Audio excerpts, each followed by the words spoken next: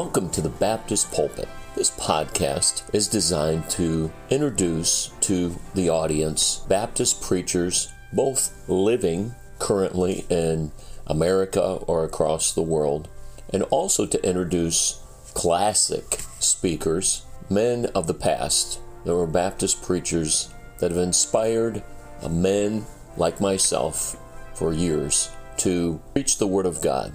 And they also, through their preaching, highlight Baptistic principles.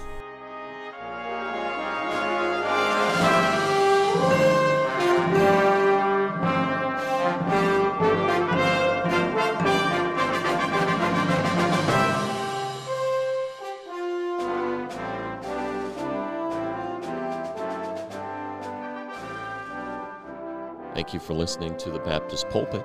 Our speaker for today is Pastor Tom Smith. He was the pastor of Mount Zion Baptist Church from 1981 until recently in 2022. Pastor and Mrs. Smith moved from Texas to St. Clair, Missouri in January of 1977, and then he was asked to serve on the staff as an assistant and then under the direction of the church after he was asked to become the senior pastor. God really blessed his ministry, served for over 3 decades, expanding the ministry there at Mount Zion Baptist Church in St. Clair, Missouri. Hope you enjoy the message today from Pastor Tom Smith. Well, once again, it's good to be with you, and we appreciate so much all you've done for us. Good to have such good faithfulness in your attendance. I know these meetings can kind of wear on you a little bit, late nights, early mornings, but trust the Lord will help us tonight and learn some things. It's just been a blessing to us, and I mean that in every way, to be with the church and to be with the Kurtmans. They've just always, Brother Kurtman is always a challenge and encouragement to my heart. And Paul is a friend. We're just grateful for that. And, of course, Bill Federer. Man, I wish I could take him with us all the time. It's always a steady stream of information and encouragement. It's a real blessing. And so thank you. You've just made us. I was telling the pastor today, thank you, Timothy. I was telling the pastor today that you've just made us feel at home. And we appreciate that very much. And your hospitality and friendship and fellowship and comfortable room and the basket. We've been doing all we can. I feel like I've grown in the Lord these few days. So thank you so much. And we appreciate it. And I want to comment on your facilities. They're beautiful. And this pulpit is beautiful. Isn't this a nice pulpit? I mean, that's really, really nice. And so anyway, pastors have a tendency to notice that. Good to have visitors here tonight too. Guests, thank you for being here tonight. I want to say a word about the devotional books. Several of you picked those up, and I appreciate that.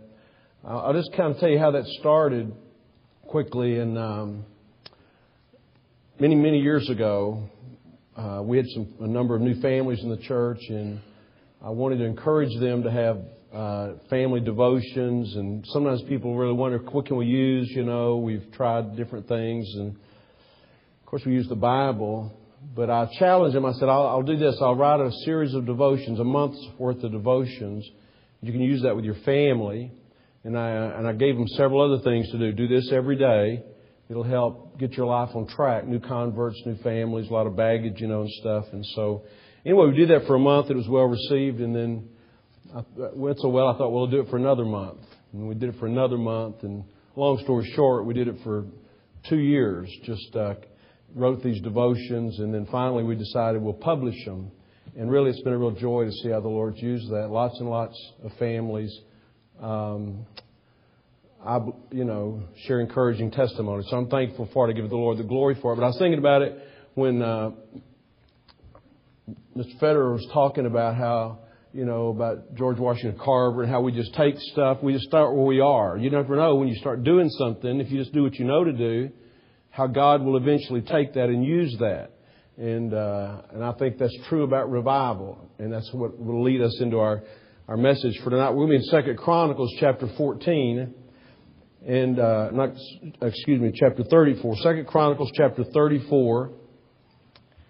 And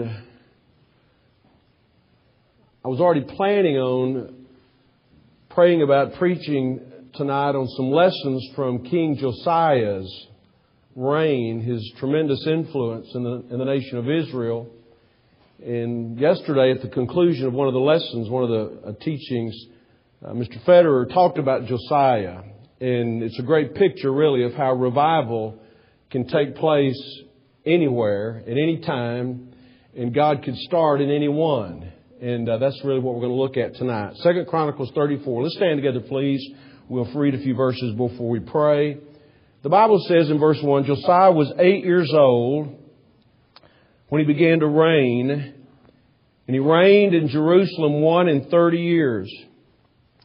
And he did that which was right in the sight of the Lord, and walked in the ways of David his father, and declined neither to the right hand nor to the left. For in the 8th year of his reign, while he was yet young, he began to seek after the God of David his father, and in the 12th year he began to purge Judah and Jerusalem from the high places and the groves of the carved images and the molten images. Let's pray. Father, thank you so much, Lord, for our hearts have been helped and encouraged and challenged.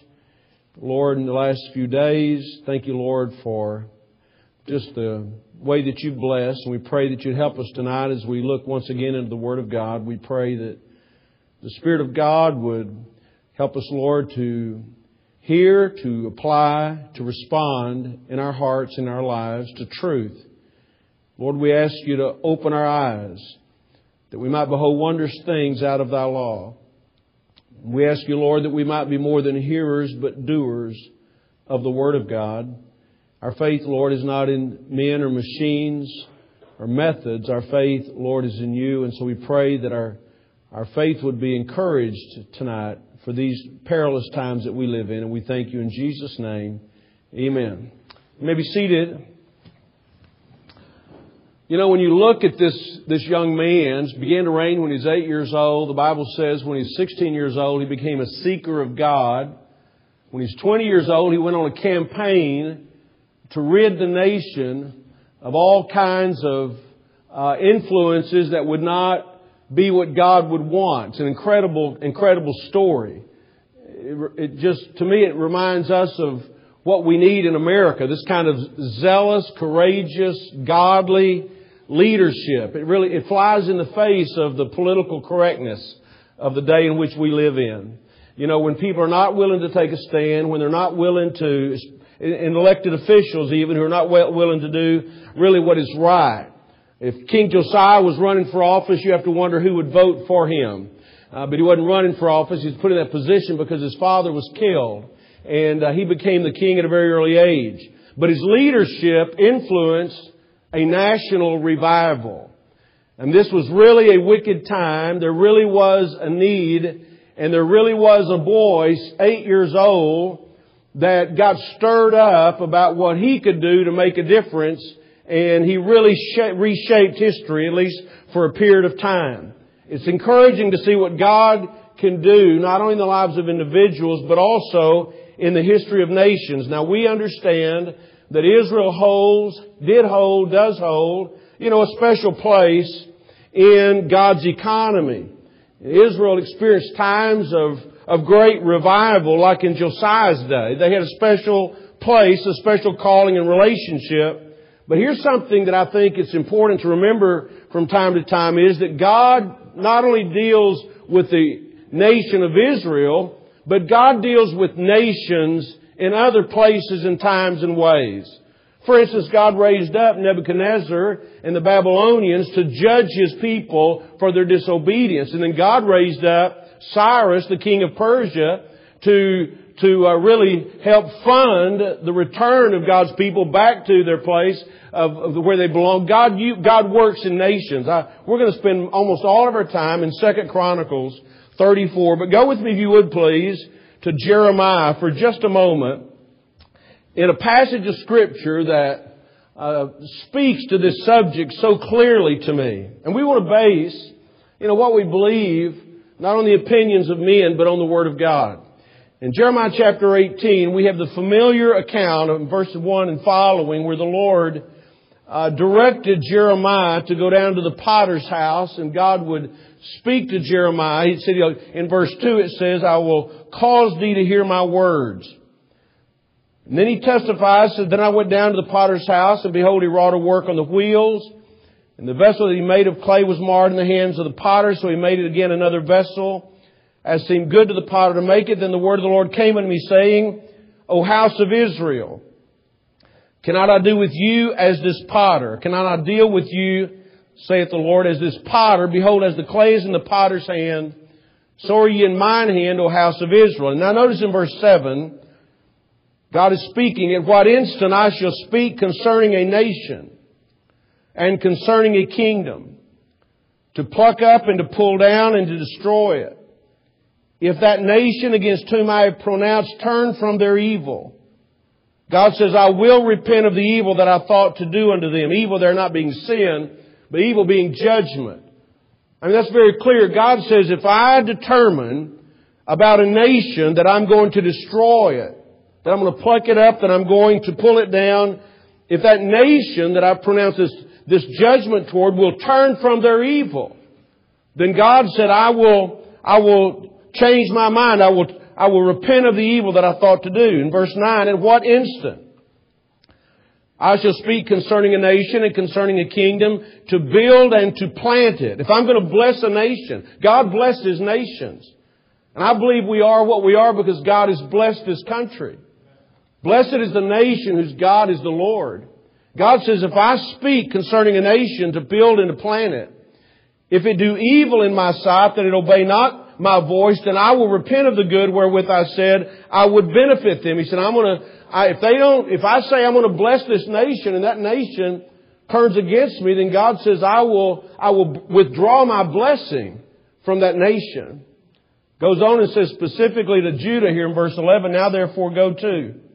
Speak to the men of Judah and to the inhabitants of Jerusalem, saying, thus saith the Lord, behold, I frame evil against you. This was the nation God had blessed. I frame evil against you and devise a device against you. Return you now every one from his evil way and make your ways and your doings good. And they said, there is no hope, but we will walk after our own devices. And we will every one do the imagination of his evil heart. And that's really what is going on in America in many ways. People have said no to God. We're not going to do what you want us to do. But the point is, God deals with nations. Great nations have risen in power and then just faded in obscurity. But here in 2 Chronicles 34, we see a nation in despair that God did exactly what He said He would do. He turned and began to bless that nation. And we need the kind of revival that's described in 2 Chronicles chapter 34. Because America has lost her way. And frankly, we've lost touch with the secret of our greatness. There's a reason. I believe in America's exceptionalism. There's a reason for that. And it's not just because of our natural resources. It's because God has blessed us. You know, Benjamin Franklin said, he who shall introduce into public affairs the principles of a primitive Christianity will change the face of the world. And that's what's happened in this country. And Noah Webster said, the religion which has introduced civil liberty is the religion of Christ and His apostles. This is genuine Christianity, and to this we owe our free constitutions of government. So we ask about the future of our nation, and we look here in 2 Chronicles chapter 34, and we see how God used Josiah. It's amazing the people God uses. The first time we're introduced to Gideon, he's hiding from the Midianites, threshing out wheat, and God called him a mighty man of valor. And God, Gideon thought maybe God had the wrong address. But that's the way God works. God chooses people. God blesses people. He chose the youngest and overlooked son of Jesse as a man who would be a mighty influence for good and for godliness. And so here we have Josiah, an 8-year-old boy, when we're introduced to him in 2 Chronicles 34. God can use anyone. Two things I want to mention about Josiah. First of all, he had a troublesome past. His dad was a very wicked man. If you look a few verses prior to that chapter, in verse 21, his dad's name was Ammon or Ammon. And it says in verse 21, Ammon was 22 years old when he began to reign. And he reigned 2 years in Jerusalem. He did that which was evil in the sight of the Lord, as did Manasseh his father. Notice that the character, the conduct of this man, the king, Ammon sacrificed unto all the carved images which Manasseh his father had made, and served them, and humbled not himself before the Lord, as Manasseh his father had humbled himself, and Ammon trespassed more and more. This is the father of Josiah. And his servants conspired against him and slew him in his own house. But the people of the land slew all them that had conspired against King Ammon, and the people of the land made Josiah his son king in his stead.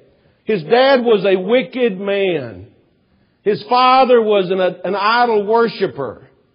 And his father, this idol worshiping, prideful, arrogant, disobedient man, was murdered in their own house. Imagine growing up as a boy, 8-year-old boy. Your dad is an idol worshiper. He's an evil man. He's a disobedient. He's rebellious. He's wicked against God. And in your own house, your father is murdered. I'm just telling you, he didn't have a perfect upbringing in his life. His grandfather's name was Manasseh, as it says right here in that passage. And if you look at the first part of chapter 33 of 2 Chronicles, we're introduced to Manasseh, who was 12 years old when he began to reign. Verse 3 of chapter 33 says, he built again the high places which Hezekiah his father had broken down. He reared up altars for Baalim and made groves and worshipped all the host of heaven and served them. This is Grandpa. And he built altars in the house of the Lord, whereof the Lord had said, in Jerusalem shall my name be forever. And he built altars for all the host of heaven in the two courts of the house of the Lord. I can't imagine anything more despicable than someone building idols in God's house, really. And that's exactly what he did. Verse 8 says he caused his children to pass through the fire in the valley of the son of Hinnom. Also he observed times and used enchantments and used witchcraft and dealt with the familiar spirit and with wizards. He wrought much evil in the sight of the Lord to provoke him to anger. And he set a carved image, the idol which he had made in the house of God, of which God had said to David and to Solomon his son, in this house and in Jerusalem, which I've chosen before all the tribes of Israel, will put my name forever. Now imagine this background. Again, we're talking about Josiah. His father was a wicked man, murdered in his house. His grandfather was an idolater who, according to this scripture, he worshipped the stars. He was into astrology. He built courts, altars for the host of heaven in the house of God. Children were offered in sacrifices. He made this idol in the house of God. I mean, that's the background that Josiah had.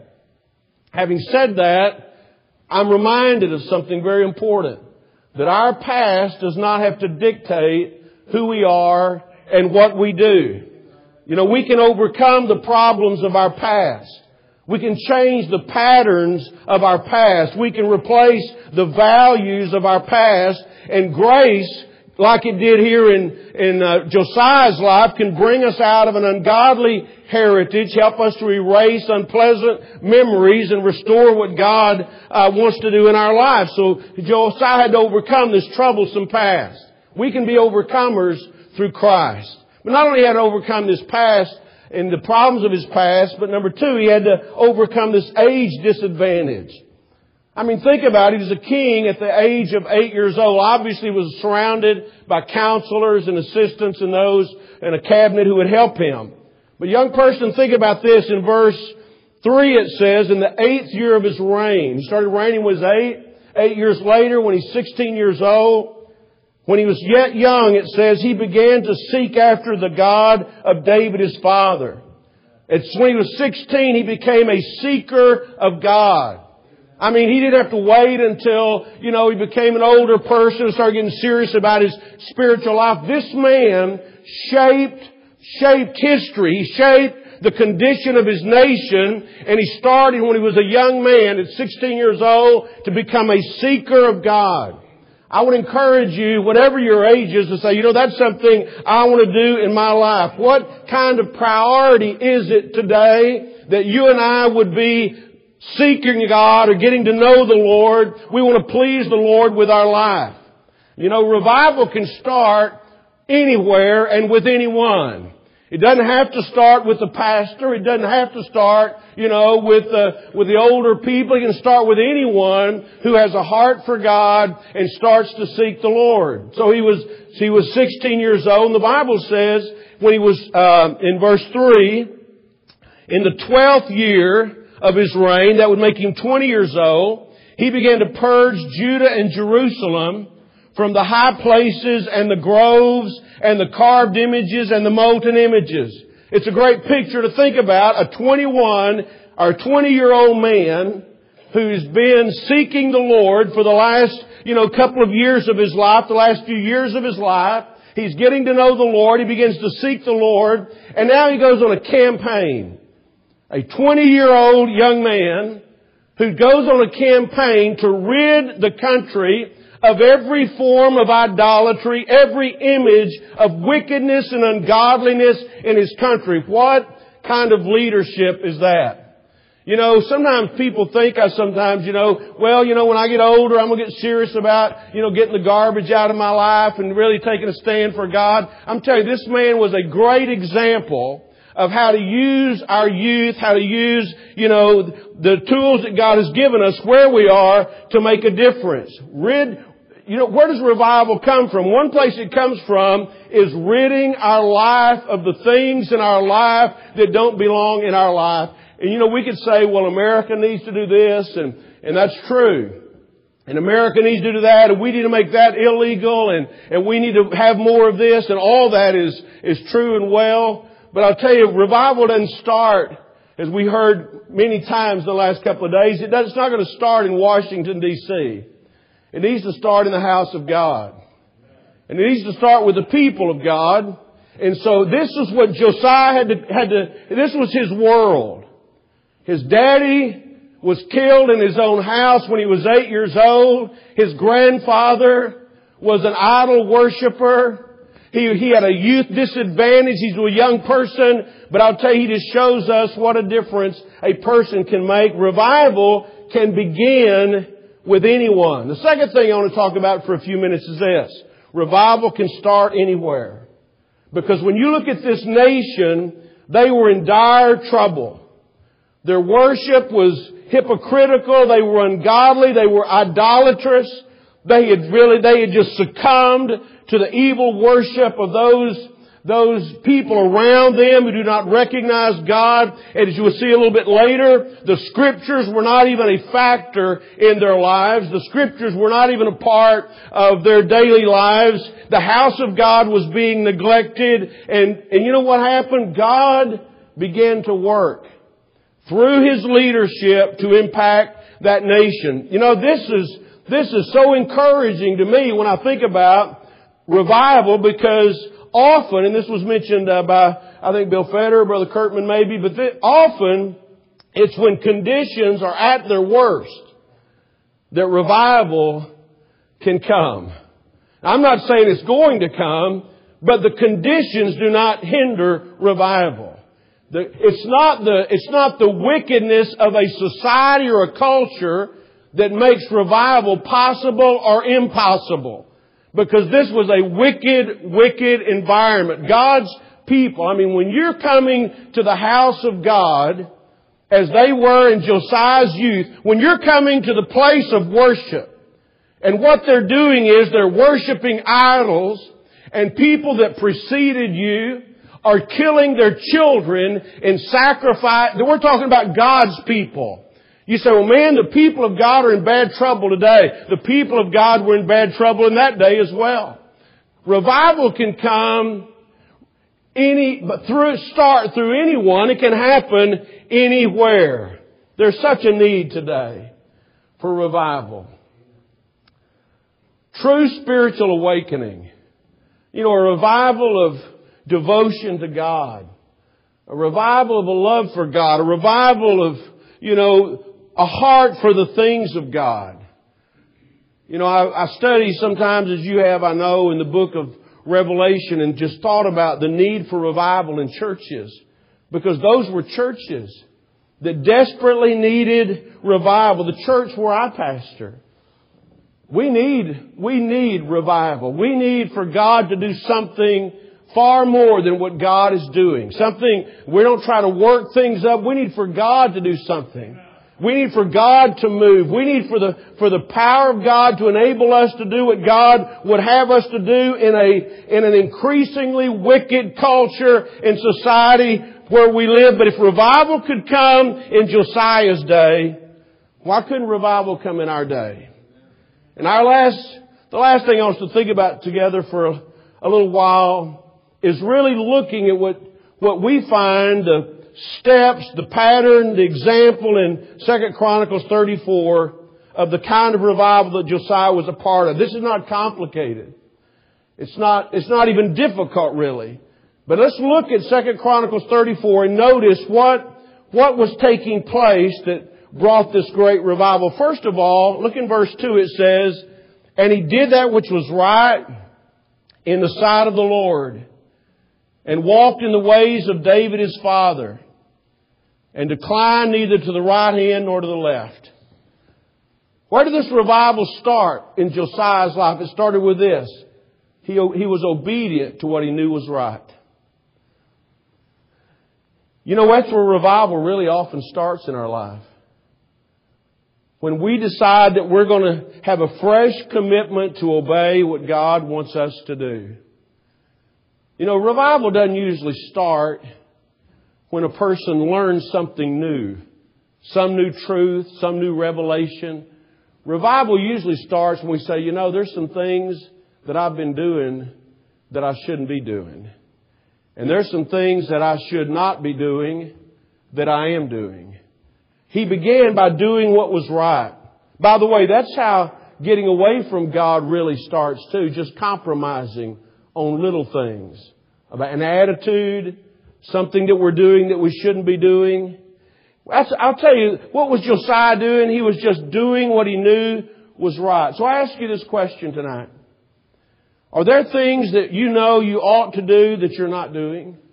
And we could easily say, probably it is. I don't think it's that big a deal. Who are we to decide what a big deal is?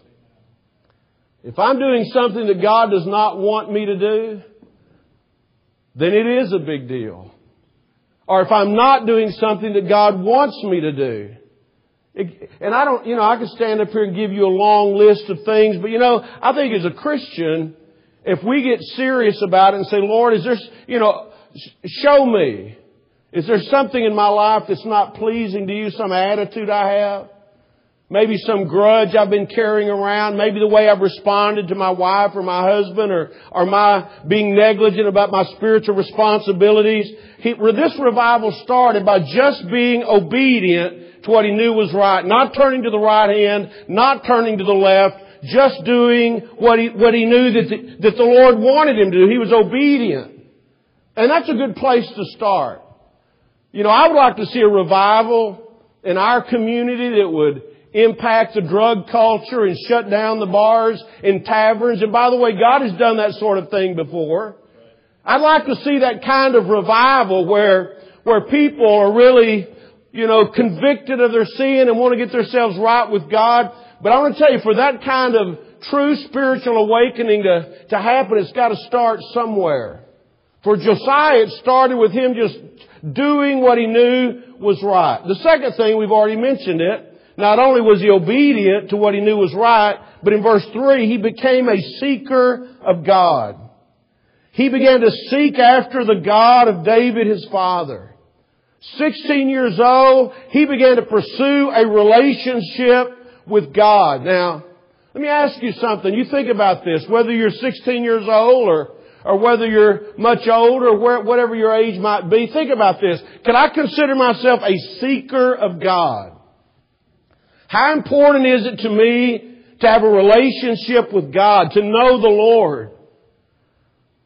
You say, well, I don't even know that I'm saved, to be honest with you. Well, you know what? You ought to still be wanting to seek God, to read your Bible, to ask God to work in your life, to be sensitive, to be alert, to be a listener, to be receptive to what God wants you to learn and what God wants you to do.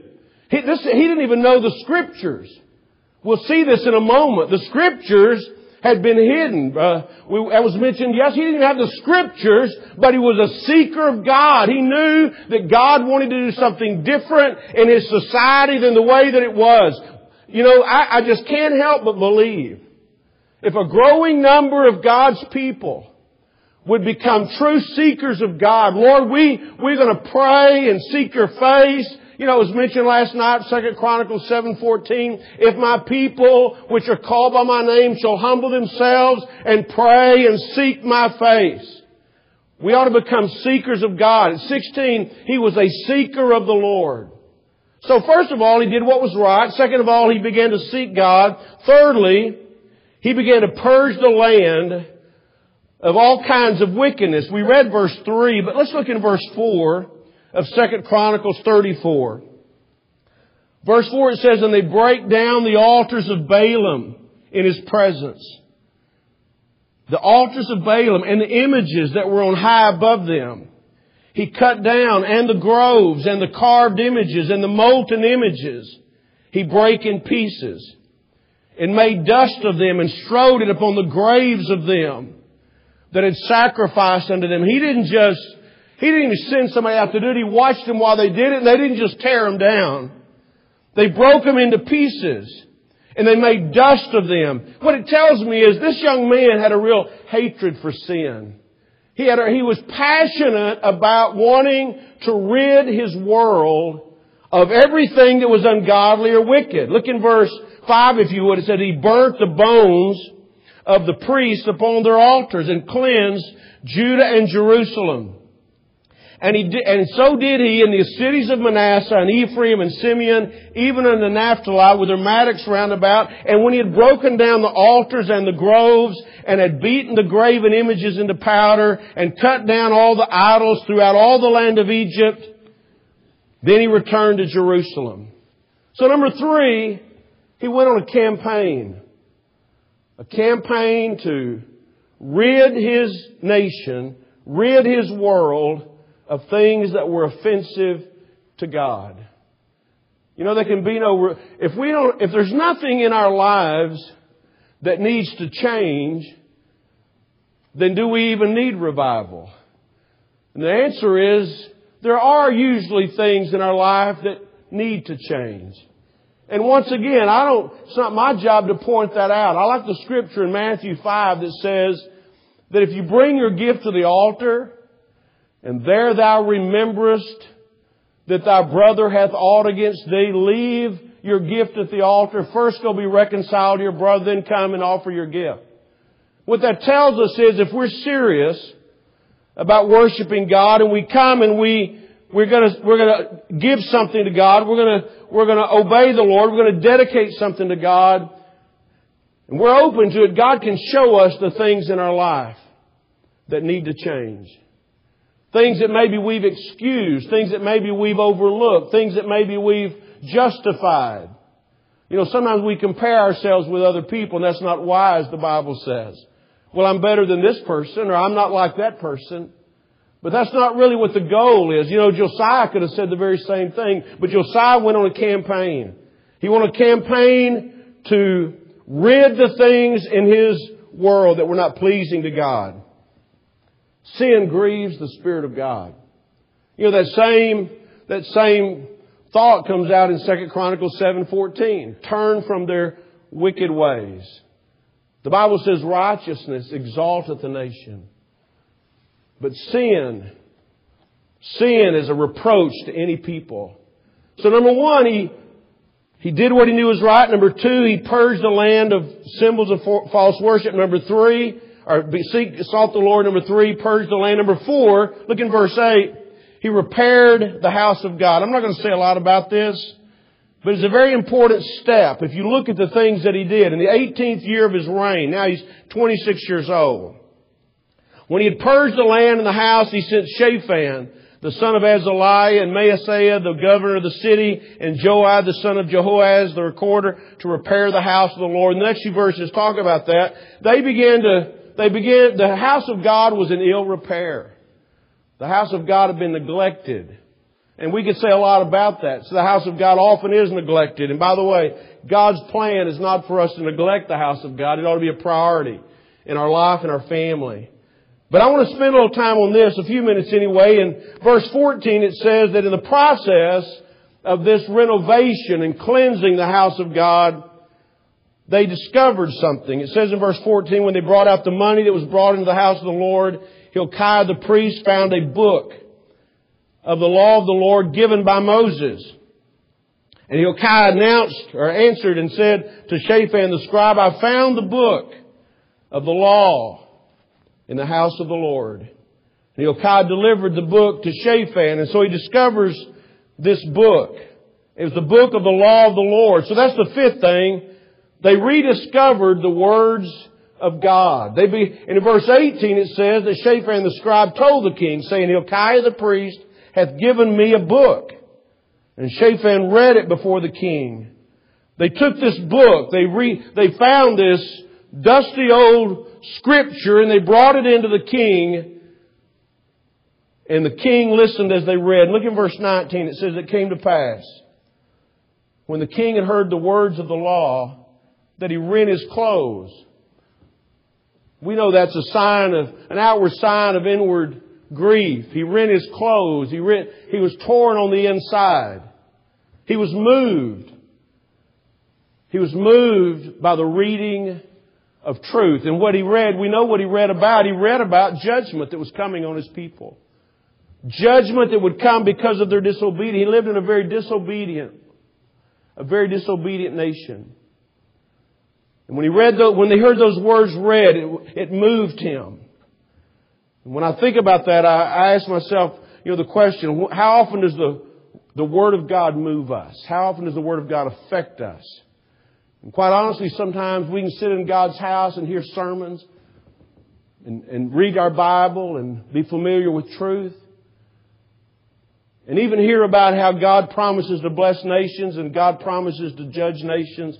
And yet we hear it and sometimes it sort of doesn't move us. You know what I'm saying? It falls on deaf ears.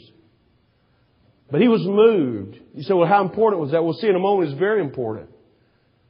He was moved by what he heard. I was reading today in Isaiah 66 where it says this, to this man, this is God speaking, to this man will I look, even to him that is a poor and a contrite spirit, and trembleth at my word. God's looking for people who take the Word of God seriously. God's looking for people who are moved by the Word of God, by the truth of God. And so he rediscovered the words of God. The last thing I want to notice about this progression that we see on this course that led them to such powerful change in the nation. We'll skip down to verse 27. Verse 26 and 27, we're getting the results of the counsel that came from this prophetess, this person who is respected as a person who could be in touch with God. And they went to her and asked her about what to expect. In verse 26, we're getting a part of this commentary. And it says, as for the king of Judah, who sent you to inquire of the Lord, so shall you say unto him, go tell the king Josiah this. Thus saith the Lord God of Israel concerning the words which thou hast heard. Because thine heart was tender, and thou didst humble thyself before God when thou heardest His words against this place and against the inhabitants thereof, and humblest thyself before me, and didst rend thy clothes, and weep before me. I have even heard thee also, saith the Lord. Behold, I will gather thee to thy fathers, and thou shalt be gathered to thy grave in peace, and neither shall thine eyes see all the evil that I'll bring upon this place and upon the inhabitants of the same. So they brought the king word again. Not only did he find the Bible, and not only did he hear the Bible, but he was really commended for his tenderness to the Lord. And I just want us to think about that as we come to the conclusion of this message. Now think about this. His heart was tender. That's the language of verse 27. His heart was tender. Thou didst humble thyself before God. When you heard the words against this place, against the inhabitants thereof, humble thyself before me, and did rend thy clothes and weep before me. I've even heard thee also, saith the Lord. Imagine this. Here's this young man. He's just been on one step after another, doing what he knew he was supposed to do, began to seek the Lord. He's purging the land of all the symbols of false worship and repairing the house of God. Then he heard these words of God, and it just broke his heart. You know what God heard? That's what God says. God heard him because of the condition, the humility, the brokenness, the tenderness of his heart. And I have to ask myself tonight as we think about revival, how broken are we? Frankly, I get angry sometimes at some of the things that are being done in our land. I get angry at what sinners do. I get angry at what politicians do. I get angry at some of the things that are being done. There's nothing wrong with being upset with things. But I'll tell you, we ought to have a broken heart really about where we are and what God has said is going to happen. That's what Josiah had. He had a broken heart. I ask you tonight, and I'm not trying to play on your emotions, when's the last time, we were so tender to the things of God that we wept, humbled ourselves and wept, really over what God has said in His Word. Now, revival can start anywhere, in anybody's life. I've been a pastor for more than 30 years in the same place. I preached a lot of sermons, obviously, about revival. Being a pastor, you would. And I want to see revival in our community. We live in a very wicked community. Our county, our area, Paul knows about that. But if we never see revival in our community, I want to see revival in our church. Real revival, where lives are changed. But if I never see revival in our church, I want to have revival in my heart. Because I believe God wants every one of us, as His children, to have such a relationship with Him that He's real in our life. It's not it's not a game we play. It's not some religious exercise. When God's Word speaks, we ought to listen. We ought to be tender to the things of God. We ought to be tender to what God wants to do in our life. Anywhere people are willing to get serious about obeying the Lord, I believe individuals, I believe corporately, we can have revival. And I say it again because I believe so strongly in this. It could even start among young people. I'm not saying what young is, but it could start about young people. It could start with us. There's so much wrong in our world, so much wrong in America. So much wrong about even among those who profess Christ. We're losing our country. But where do we start? I think right here is where it starts. Number one, I'm going to start doing what I know is right. If there are things in my life that need to go, things in my life that aren't right, something I've harbored, some attitude, I'm going to get it out of my life. I'm going to confess it and forsake it. Whoso hideth his sin shall not prosper, but whoso confesses and forsakes it shall find mercy. I want to get the things out of my life that don't belong there. I'm going to start doing the things that ought to be in my life. I'm going to begin to seek the Lord. Seriously, genuinely be a seeker of God. I'm going to get the things out of my life that don't belong there. I'm going to take the Word of God seriously. I want to be tender to what God wants to do in my life. And I ask myself tonight, what if more and more people just started doing those things? Where might it lead? Where might it lead in your family? Where might it lead in this church?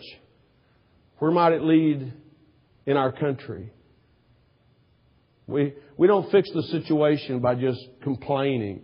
One of the things that I've noticed, and it's always been that way, but it seems like it's just so much more real now, is that when you go to meetings and rallies and you talk to people, even at church, around the break room table at work, people are good at just complaining about everything that's wrong. But complaining is not going to fix anything. Sometimes we may feel better because we've complained and other people complain, and we can agree and lament the condition. But I tell you, that doesn't fix anything. But Josiah had an influence. He made an impact. And I'll tell you, I believe God can use us. No matter how wicked the situation is, God can use us. Let's stand together, please. Everyone's standing with their heads bowed and their eyes closed.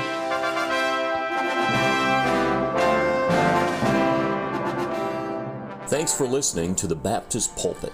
2 Timothy chapter 4 says, I charge thee therefore before God and the Lord Jesus Christ, who shall judge the quick and the dead at his appearing and his kingdom. Preach the word, be instant, in season, out of season, reprove, rebuke, exhort with all long suffering and doctrine. For the time will come when they will not endure sound doctrine. We pray that through the challenging preaching of the Word of God today, that you will be encouraged to stay faithful in preaching the Word and hearing the Word. Lester Roloff many years ago said, the world's greatest need is preaching preachers. Let's pray that in this day and this hour, we will stay faithful to the preaching of Jesus Christ. Thanks again for listening to the Baptist Pulpit.